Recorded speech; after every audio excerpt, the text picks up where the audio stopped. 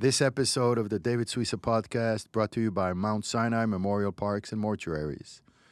This is not a subject people like to talk about, but it's unfortunately an important one that needs to be taken care of with reverence and holiness. For over 60 years, Jewish families throughout Southern California have entrusted Mount Sinai to care for their loved ones. In addition to managing two beautiful cemetery properties in the Hollywood Hills and Simi Valley, Mount Sinai also provides the full range of Chevra Kadisha services. This is one of the most sensitive subjects in our community, and it's one that we're grateful for places like Mount Sinai to be there 24 hours a day, 7 days a week, 365 days a year. You'll always speak to a Mount Sinai employee, never an answering service. So please get on their website to get all the information you need, MountSinaiParks.org. Again, MountSinaiParks.org, and we're grateful to them for sponsoring this episode of the David Suissa podcast.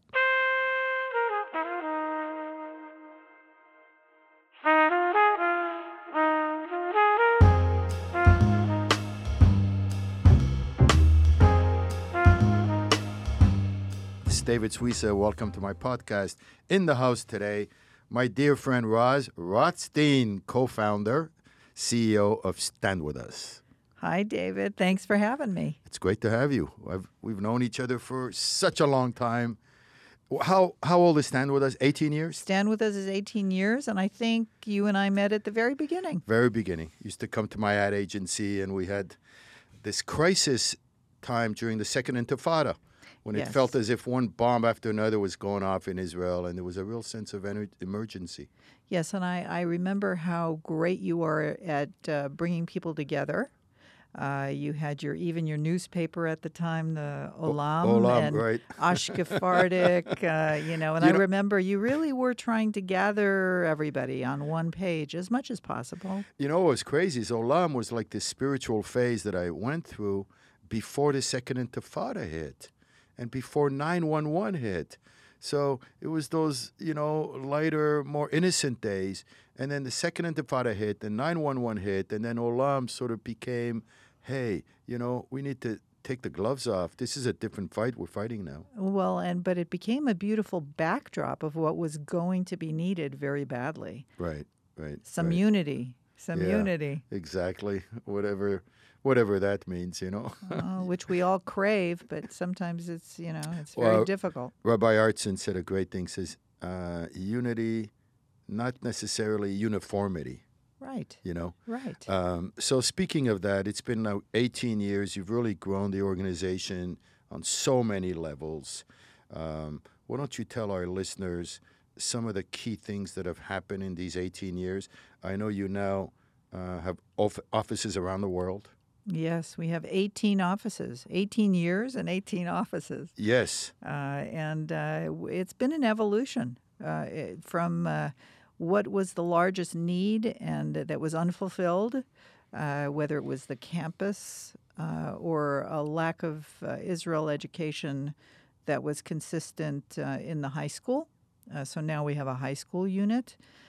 We just opened up middle school. We have curriculum for middle school that's in over 140 different schools in America and growing very, very fast. How do you measure the success of education? So we work hard to measure our own success and not invest scarce resources into things that don't work.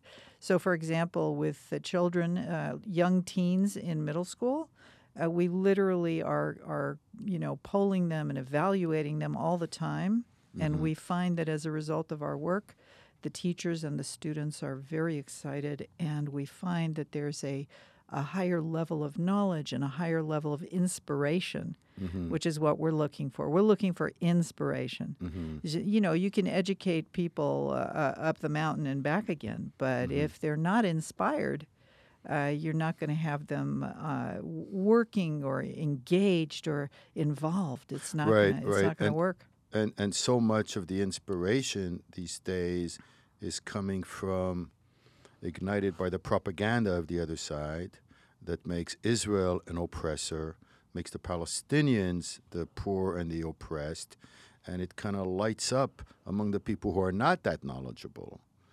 kind of that social justice gene where they feel they need to go for the underdog and so forth. And there's so much emotionalism that is working on the other side, because the other side is really not aiming for education. The other side, when I speak of the other side, I speak of the forces on campus, the anti-Israel forces, the BDS forces, the JVP, and all these organizations. They're not doing education on their end. They're doing propaganda. And so many Jewish students are vulnerable to that.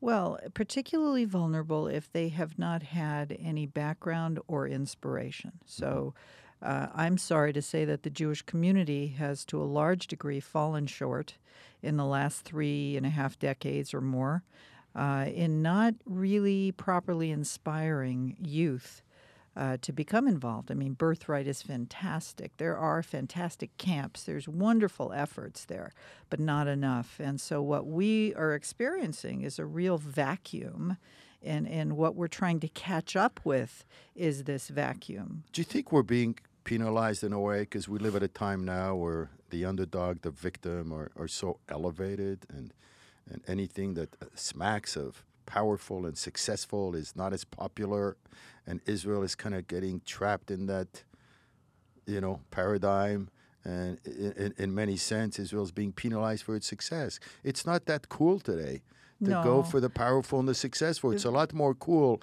to fight for the oppressed. Well, if it's very black and white, and you have the overdog and the underdog. Oh, I never heard overdog. Israel has become the overdog since 1973.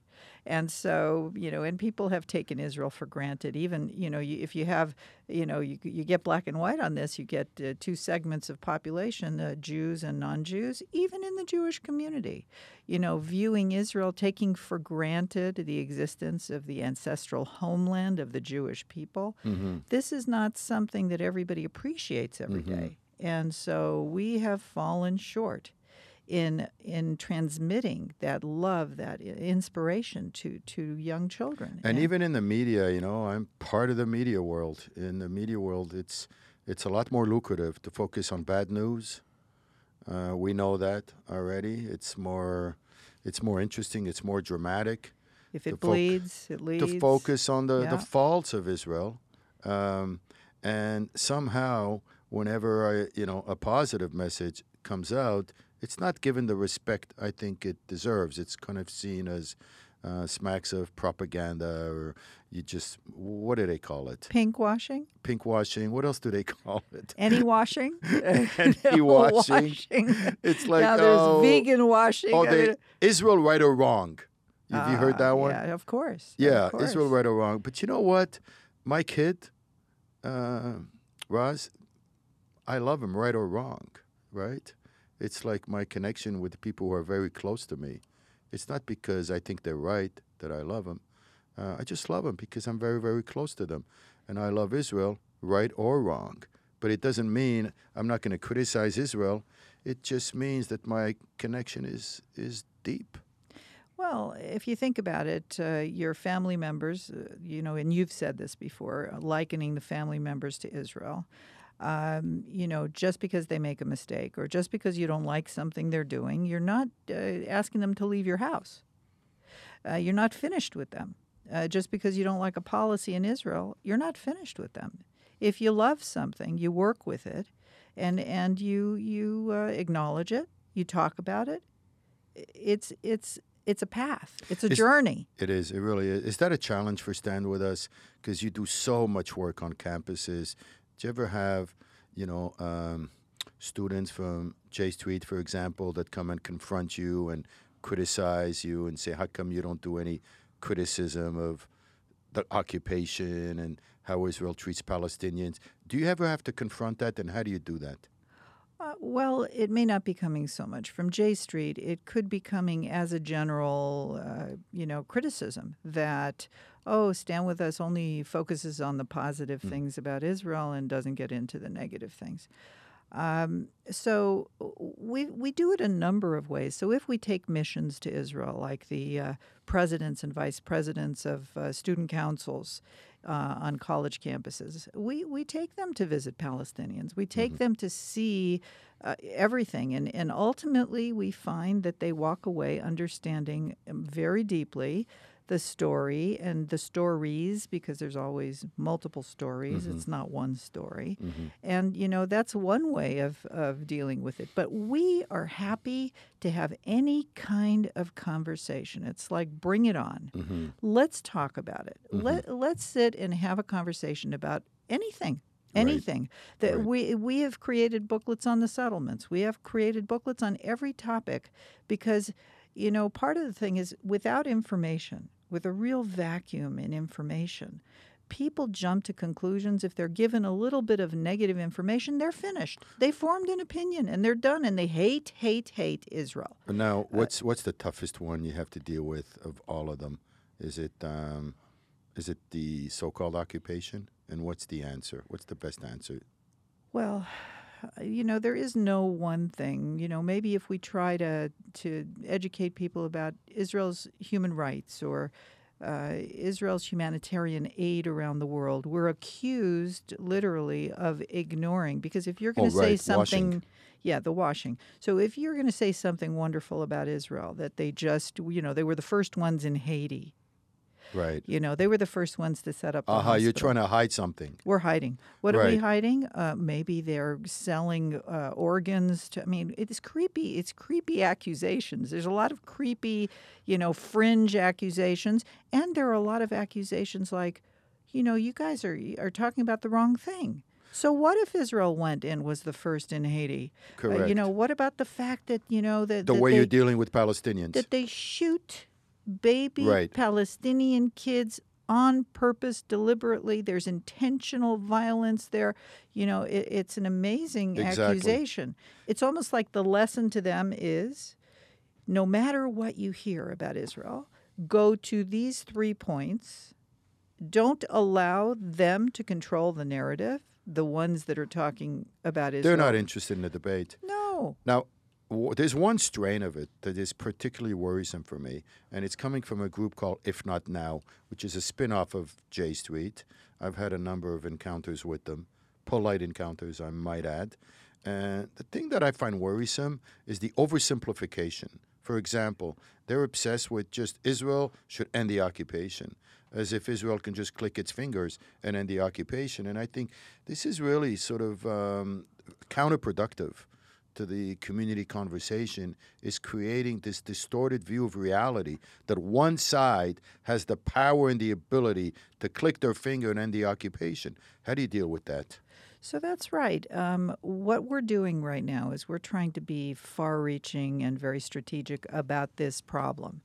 We're seeing the tip of the iceberg. If we do not educate our youth, if we do not get into high school and into middle school and inspire young people, we will have more and more of this problem, because what we're finding is a lot of these kids from If Not Now do not have deep information. They don't understand. They did not get inspired as children. And so, we're now looking at how do we catch up as quickly as possible so that we can get up to speed. Right. There's a kind of an insult to the Palestinians in a way, as if they have no agency whatsoever, as if they're completely useless and they're incapable of doing anything good for themselves. It's almost insulting. It is insulting to them. It's infantilizing them. Infantilizing them, and it puts, and it creates this all-powerful kind of Jewish state that's got the power to do everything. And I think at some point, we need to sort of rebalance things out, even in honor of the Palestinians. When you look at the reaction from the Palestinian Authority to a potential plan that can help the economy of their own people. So that's kind of a disease, Roz, and I really think, I'd like to encourage you to reach out to these groups and let them know that it's a complicated picture, that if you really care about the Palestinian side, then you need to start expecting a little more from them. you know? Oh, definitely, definitely. It's a ridiculous thing. It's this Right, and I know you've done that. one-sided, accusation against Israel because Israel's the overdog. Israel's the more powerful, and so you've got some kind of a skewed view of what's possible in the future. You can't have one side making everything nice and setting the table and offering peace, and the other side saying no. We're not going to, it's like Yes, you're dealing with children, and yes. and so let's be grown up. Let's see negotiations. Let's ascribe equal, responsibility to both sides. Although it's never equal in my mind, because terrorism is not equal to self-defense. So it's Well, you not. got a huge following on social media. I'd love to see you sort of reach out to these groups who are so smug and sure themselves. Speaking of sure themselves, May I I just heard say? recently. May I Yes, just say that regarding social media, I think you'll be happy to know that one of our most active pages is in Arabic. fantastic. It's reaching millions. Fantastic. Yeah.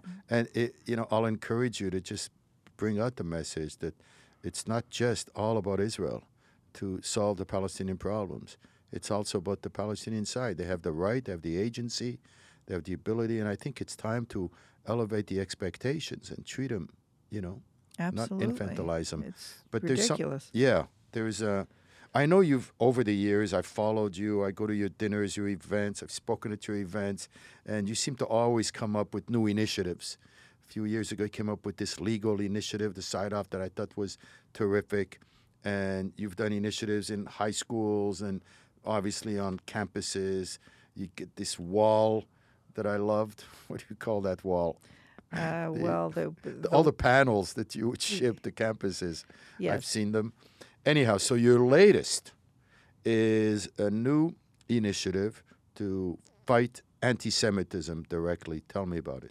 So it comes out of realizing how powerful, really, our legal department has been. So in the last couple of years since the inception, we have now 3 full-time lawyers on our team supervising 150 pro bono attorneys in the work to solve some of the bullying problems that students are facing in high schools and college campuses mainly, and also in communities. And it's all related to, these most recent, in the last 18 years, problems that we felt were not being dealt with properly. So there have Mostly been on college campuses? college campuses is the biggest one, and then we Give me an have example of one kind of well, case. recently there was a case of a group of Jewish students who had an event, and during their event, 40 kids barged in. The Palestinian Students for Justice in Palestine. Was that UCLA? That was at UCLA. Oh, right. And one of the either visitors or students from UCLA ripped up a flag and took away papers from the kids that were running this program, and the security just stood back, and so it was very problematic. Well, we were lucky because one of the students, the organizer, Justin Feldman, happened to be a graduate of our high school, internship. And he said that he would step forward and go to the police with our attorneys and file a report against the whole situation and show pictures and video. And so, we accompanied him and we supported him. And that's really needed right now. Like, and it's free. And it was on campus, right? He didn't. Yes, it happened on campus. Right, but did he go to a civil court? He went outside to the police department. Okay.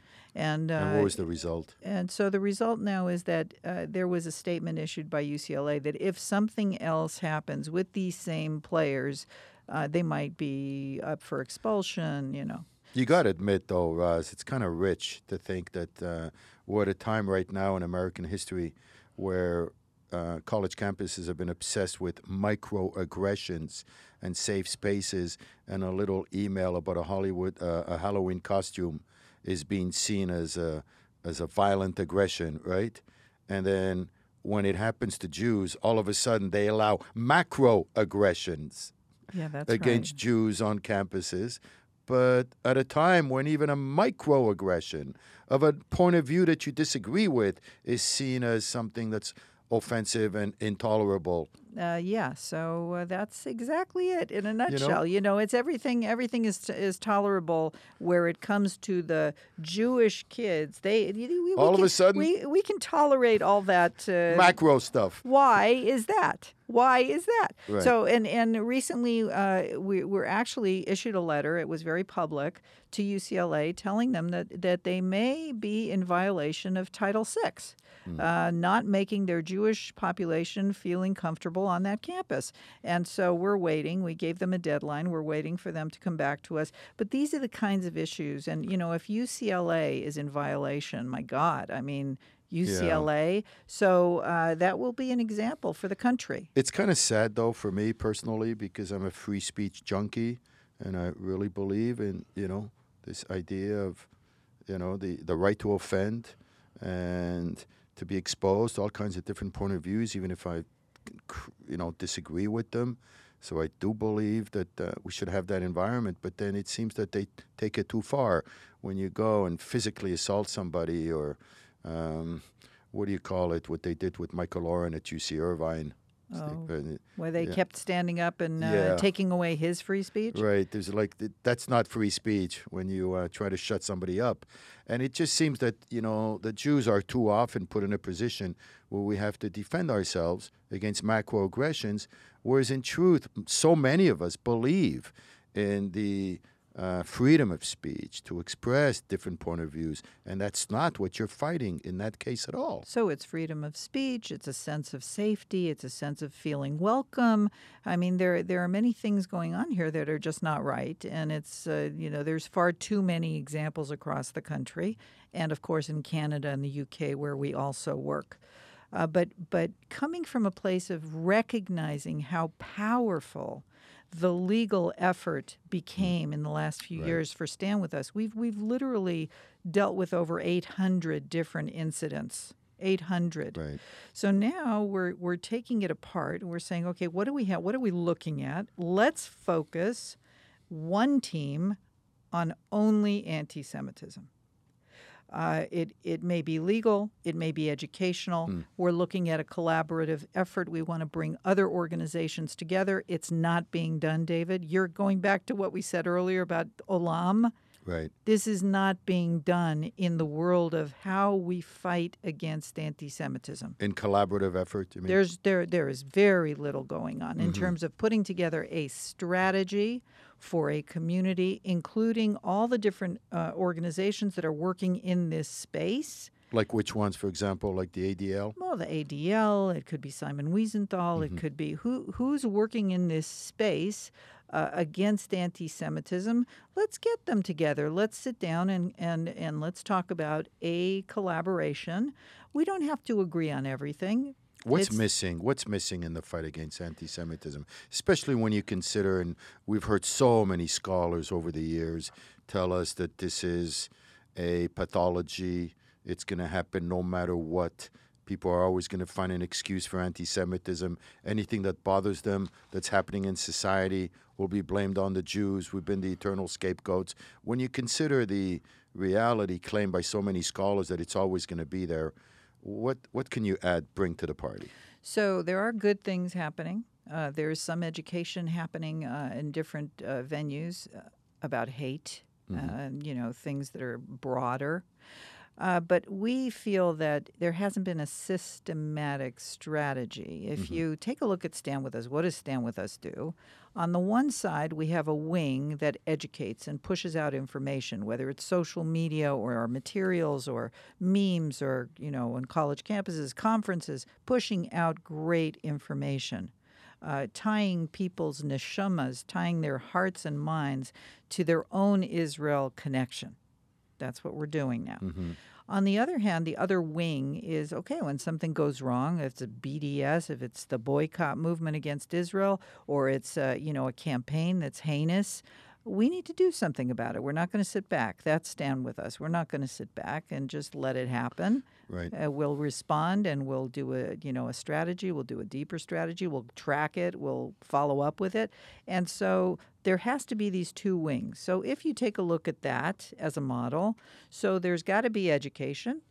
And what does even the word mean? Because you have the IHRA definition, which is very lengthy and very important. Very important. Of anti-Semitism. Yes, IHRA definition. What does that stand for? So it stands for the International Holocaust Remembrance Alliance. That's a major deal, right? Yes, it's a major deal. Because you had Canada, I think, recently endorsed it. Yes, which is very, very important. But it's a very lengthy definition, and people should look into it. Are campuses endorsing it? So, not so much yet. Mm-hmm. So not so much. That's a place we want to go with Right. IHRA. But what do we need? Like you're in an elevator and somebody says to you, I don't really understand anti-Semitism. What is it? What is it? So we need definitions. You're a marketer. Mm-hmm. That's your blood. You need a marketing campaign about this issue to identify, to expose, and to act where needed, and to litigate when needed. We need a whole integrated marketing campaign that will be made up of education and response. And so we're outlining a whole campaign, and we're hoping to bring in many organizations. As a matter of fact, if there's organizations listening to this right now, if you're out there and you want to be part of this, write to Jerry R. at StandWithUs.com. Jerry with a J or a G? Jerry with a J. Okay, JERRY R. at StandWithUs.com. at StandWithUs.com. We hired the most fantastic director for this department. Her Who is name is Carly Gamble. Mm-hmm. She's not Jewish, but this is very near and dear to her. She just this is what she lives. Mm-hmm. For 10 years she's been a litigator, and she's a First Amendment expert. Mm-hmm. And so she's going to head up the department in cooperation with our other side-off legal department so that we have the power of the pro bono network. Mm-hmm. And we're going to work with as many organizations as want to come into this. And is legal a critical component? Legal may be a critical component. It's always there. It's a good tool. I'll tell you why I love legal, Roz. Because, as somebody who has a background in PR and marketing, I just find that certain times in life where there's just so much that PR can do. If somebody really hates you, there's nothing that can move them. There is no leaflet. There is no argument. There is no idea. There is no collection of words. There is no image that can influence. The only thing that really they will listen to is the law. Okay, and that's exactly right. That's exactly why we got involved with multiple other organizations to make sure that state by state we have anti-BDS laws, because you need the law. It's such an important tool. So we're standing back ready to educate, to run integrated marketing campaign, and also, as needed and as warranted, to bring in the legal effort. Is it a crime to be an anti-Semite? No, it's a free speech issue. Right. But what about the far right? If they get nuts and their hate turns to genocide, mm-hmm. As we've seen this year, tragically with Poway and with Pittsburgh. I mean, oh my God! Right. Well, that's just in one clear. year. You've got that's clear. But anti-Semitic speech is protected. Yes, it's protected by the First Amendment. So how do you deal with that? Well, you can point to it as hate speech. But even hate speech, from what I understand, has legal protection. Well, let's talk about Farrakhan. Right. Okay, let's talk about him. Yeah. He's not in prison. He certainly isn't. He said some incredibly disgusting things, right? And it's amazing to me, David. I'm a daughter of Holocaust survivors. It is amazing to me that this man has gotten away with so much until now. So now, what happened? A major exposure happened with Tamika Mallory, right? Major exposure. Suddenly now there's all this exposure about Farrakhan because of the women's movement, and Tamika Mallory refused to condemn the words of an anti-Semite. He's a clear anti-Semite. So they took him off of Facebook. Now, recently. I mean, they should have taken him off years and years ago. All right, so you're saying it doesn't necessarily have to be the law, but it could be sort of regulations that society regulates itself, for example. So Facebook will have its own regulation. Right, and they need to that. follow it. They need to follow it. So they have regulations, plenty, but now they have to be held accountable to following all that. So that's something we'll be getting involved in also. Public shaming?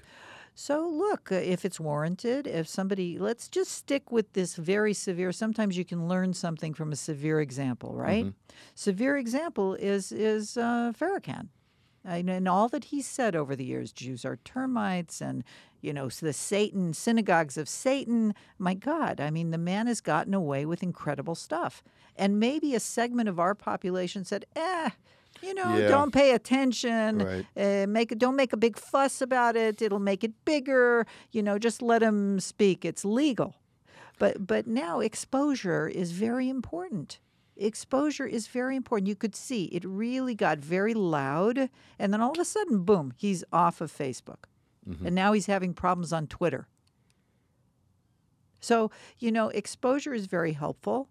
The timing is really good, too. I mean, if you see a moment, you see this kind of anti-Semitism, you jump on it. Let's talk about Airbnb. What happened with Airbnb, you remember? Right. Oh, my goodness. They decided that the West Bank, only the Jewish homes are going to be taboo. They're not going to let them, rent them. Right. But the Palestinian homes, if somebody wants to rent a Palestinian home in the West Bank, that's okay. So what was so cool about this is we had Olam, we had Ashkefardi, we had... Ashkefardic ultra-reform conservadox. There you go. We had everybody crashing down, except J Street. We had everybody crashing down on this issue. And what happened in the end? It was very consistent.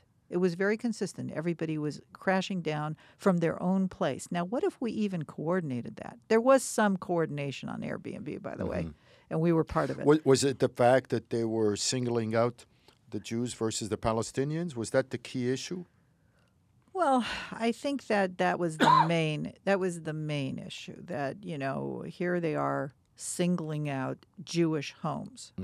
Okay, and whether settlements or no settlements, or you could be this way or that way on all that, didn't really matter for most people.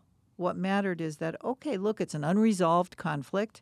We don't know where the borders are going to end up. What we do know is that in the midst of this conflict, they picked a side, and they're penalizing one side. And that's not going to fly. So what was so beautiful about it was that everybody was on the same page, pretty much, and it worked. You remember the story of the professor who wouldn't sign the letter of referral for the Jewish student at U of Michigan? You remember that. And what happened? Once again, the Jewish community didn't even think twice, but everybody from their own places, from their own organizations, crashed down on this university. And let's say that they would have done it anyways. But it was beautiful. It was a beautiful Olam moment. Well, you know what? I love where you're going, Roz, because since you're bringing me back to my old days of Jewish unity, which I love, on that theme of unity, you and I were talking earlier that there is a cause that I can imagine 99% of Jews can get behind. And that cause is, and I love the way you worded it before in my office, when you push Jews out. The fancy term, which is the longest word, it's really an annoying word, intersectionality. It's got way too many syllables. But the way you worded it, basically what it means in real English is you're pushing Jews out, which means you have a Jew, a social justice warrior, who's at a meeting of Black Lives Matter or the gay rights group or the women's rights groups or migrant rights, any kind of group that is fighting for justice. And if anybody hears that that person is pro-Israel, they push them out. That's Is right. that pretty much a synopsis of intersectionality? So intersectionality, we're the story of the oppressed, right? So all the oppressed people are getting together and have a bigger voice, and in a good way. It would have been great for Jews to be part of that, since our own history is that of oppression. We have, a huge history.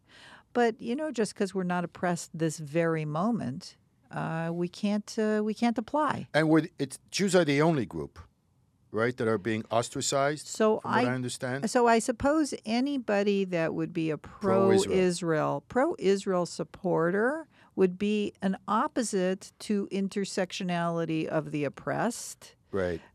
Because Maybe I'm missing something here, Roz, but it seems to me I can't imagine any Jewish group, and I know pretty much all of them, that wouldn't get behind this and expose how wrong this is.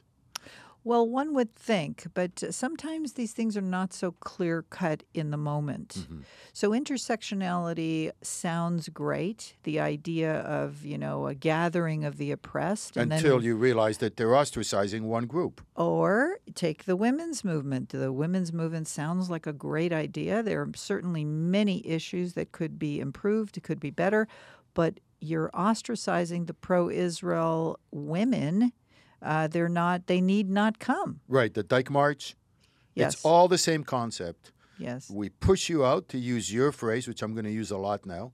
We push you out if you're pro-Israel. Right. There's something incredibly unjust about that. Whether you're on the far left or whether you're on the far right, whether you're J Street, whether you're AIPAC, whoever you are out there's something really unjust about that whole idea. So in the days of Martin Luther King and the civil rights movement, I wonder if all those Jewish rabbis and all those Jewish people would have been able to attend the way they did.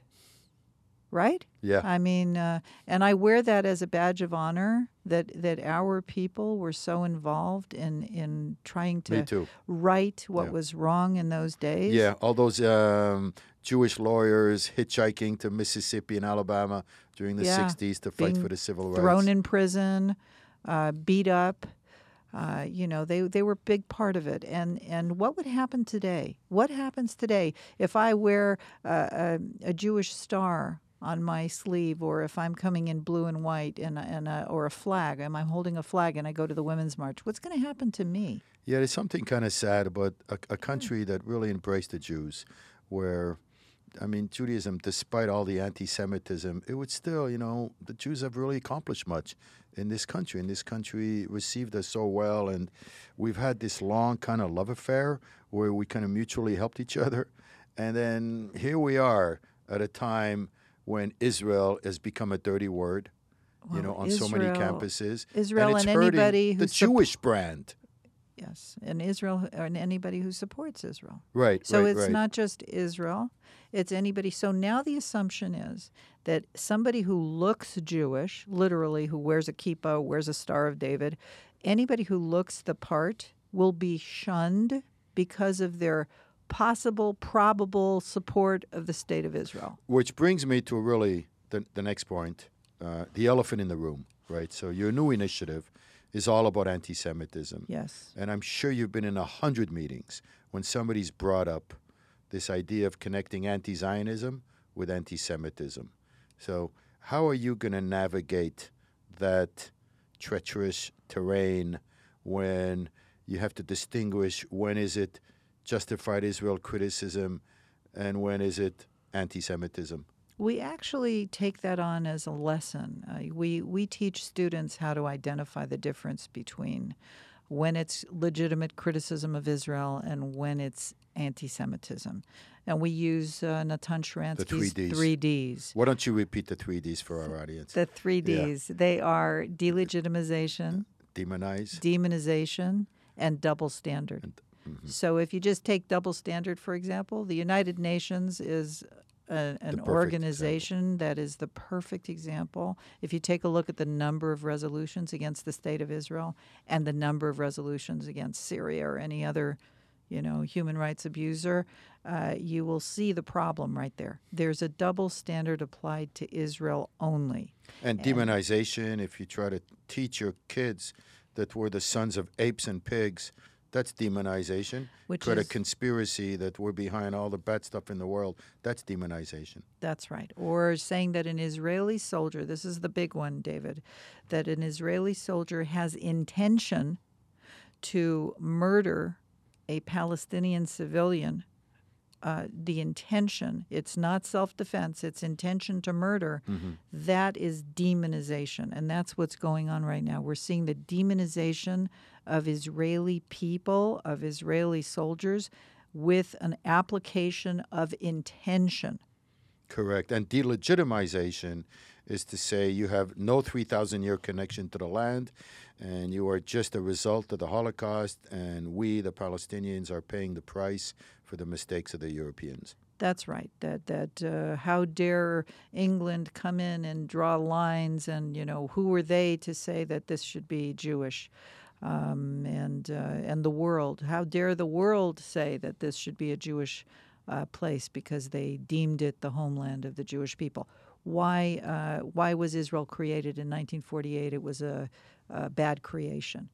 It's the Nakba. So Right. yeah. On that front, I think Yossi Klein Halevi's new book's extraordinary, and I know he was your keynote speaker at your 15th anniversary. I know, because I remember I introduced him, and you've had great speakers over the years.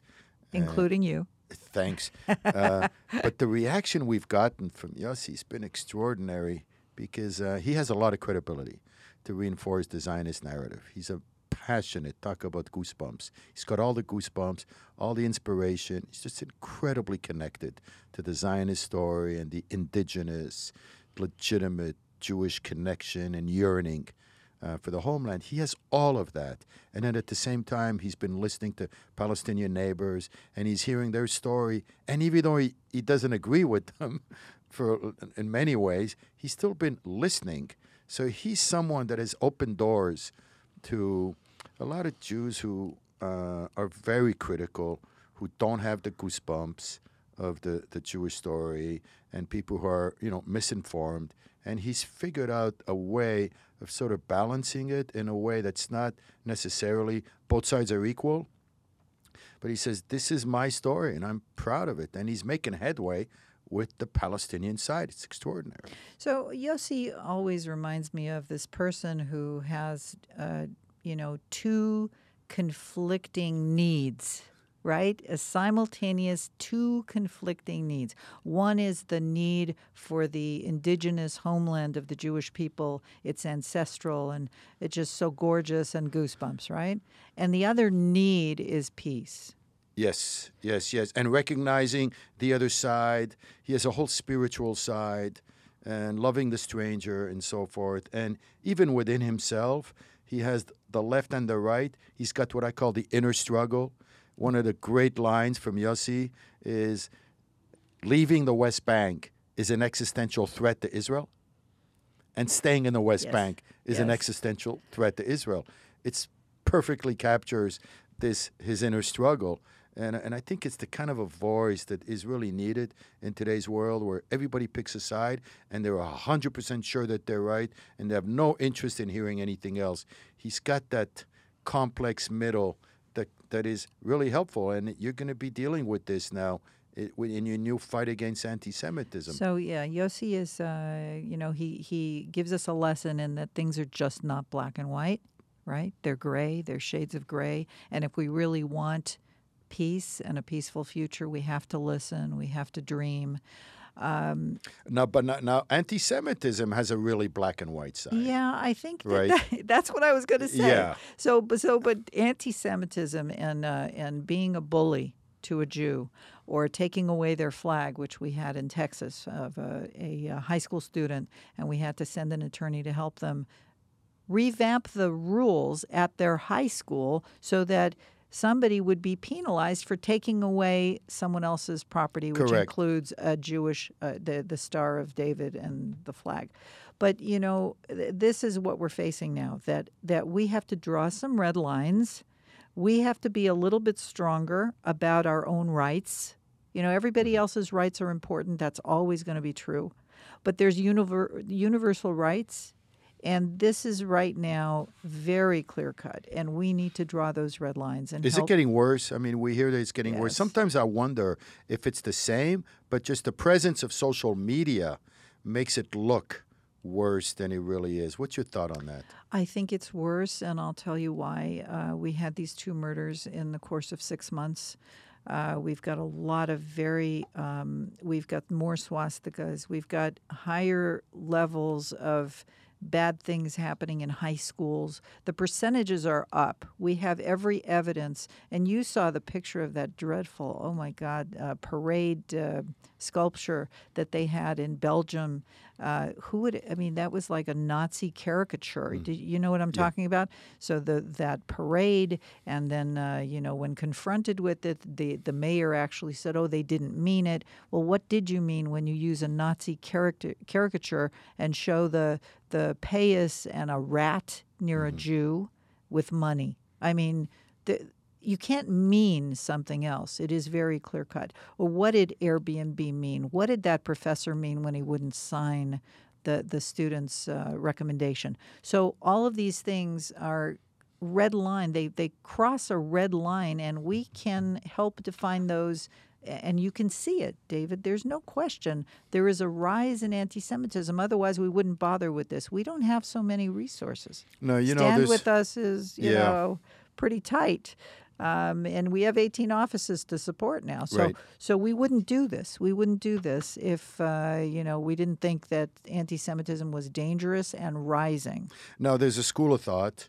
In fact, it's covered in our issue this week that says that Donald Trump has been kind of complicit, or intentionally or unintentionally has been complicit in triggering more anti-Semitism, especially from the alt-right and from the far right. What's your thought on that? Well, my thought on that, unfortunately, is that we've seen this for 18 years. We started Stand With Us because there was no Stand With Us. We felt that things were being twisted when Kobi Mandel and Yosef Ishran were murdered in Israel in 2001, in May of 2001, and the media didn't quite tell the story or give the context properly. And I was wondering, it was the end. It was the last straw for my husband, I, and Esther Renzer. It was our last straw. That murder and the way it was depicted in the media felt like, wow, that is out of context. They're not giving a big story, and it almost sounded like the boys were at fault because they lived in the West Bank. So you don't think Trump made it worse?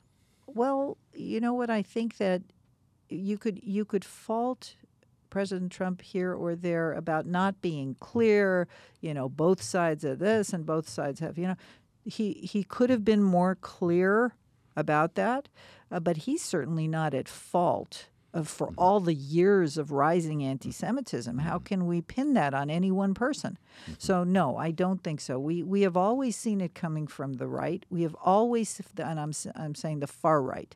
We've always seen coming from the far right, coming from the far left, and coming from radical Islam. There are 3 places that anti-Semitism emanates, and if he's that powerful, that would be pretty incredible. They have always emanated from those 3 things, from the far left, the far right, and radical Islam, and so he can't have that much power. So that's how I feel about it. Are you going to be involved with Europe as well? To some degree. But focus on America mainly for now. We're focused on America and Canada, and we're trying to really coalesce any good group, any group that's working in this space that is willing to sit down and work and really amplify and expose and think through and help with the strategy, because we have great beginnings of this great idea. We're already getting some support.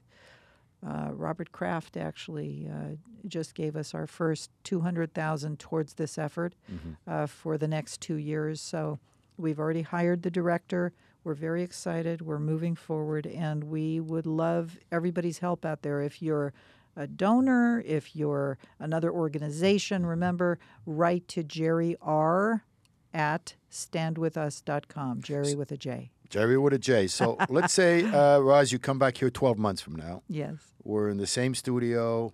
And what's your definition of success? Well, I would hope that there are a lot of organizations working together and being more streamlined and saving resources by actually, amplifying messages and creating materials, maybe working. There's so many target groups. So you'll give us evidence of all of that stuff in 12 months? Yes. Let's make a deal. Okay, I'm 12 back. months, same place. I'm here. I'm Love with it. you. Thank you so much, Roz. It's great to have you. Thank you so studio. much. Thank you. And good luck with this project. And thank you for being such a big part of our lives, That's David. my pleasure. Thanks. And once again, I want to thank Mount Sinai Memorial Parks and Mortuaries for sponsoring this episode, MountSinaiParks.org. Thank you.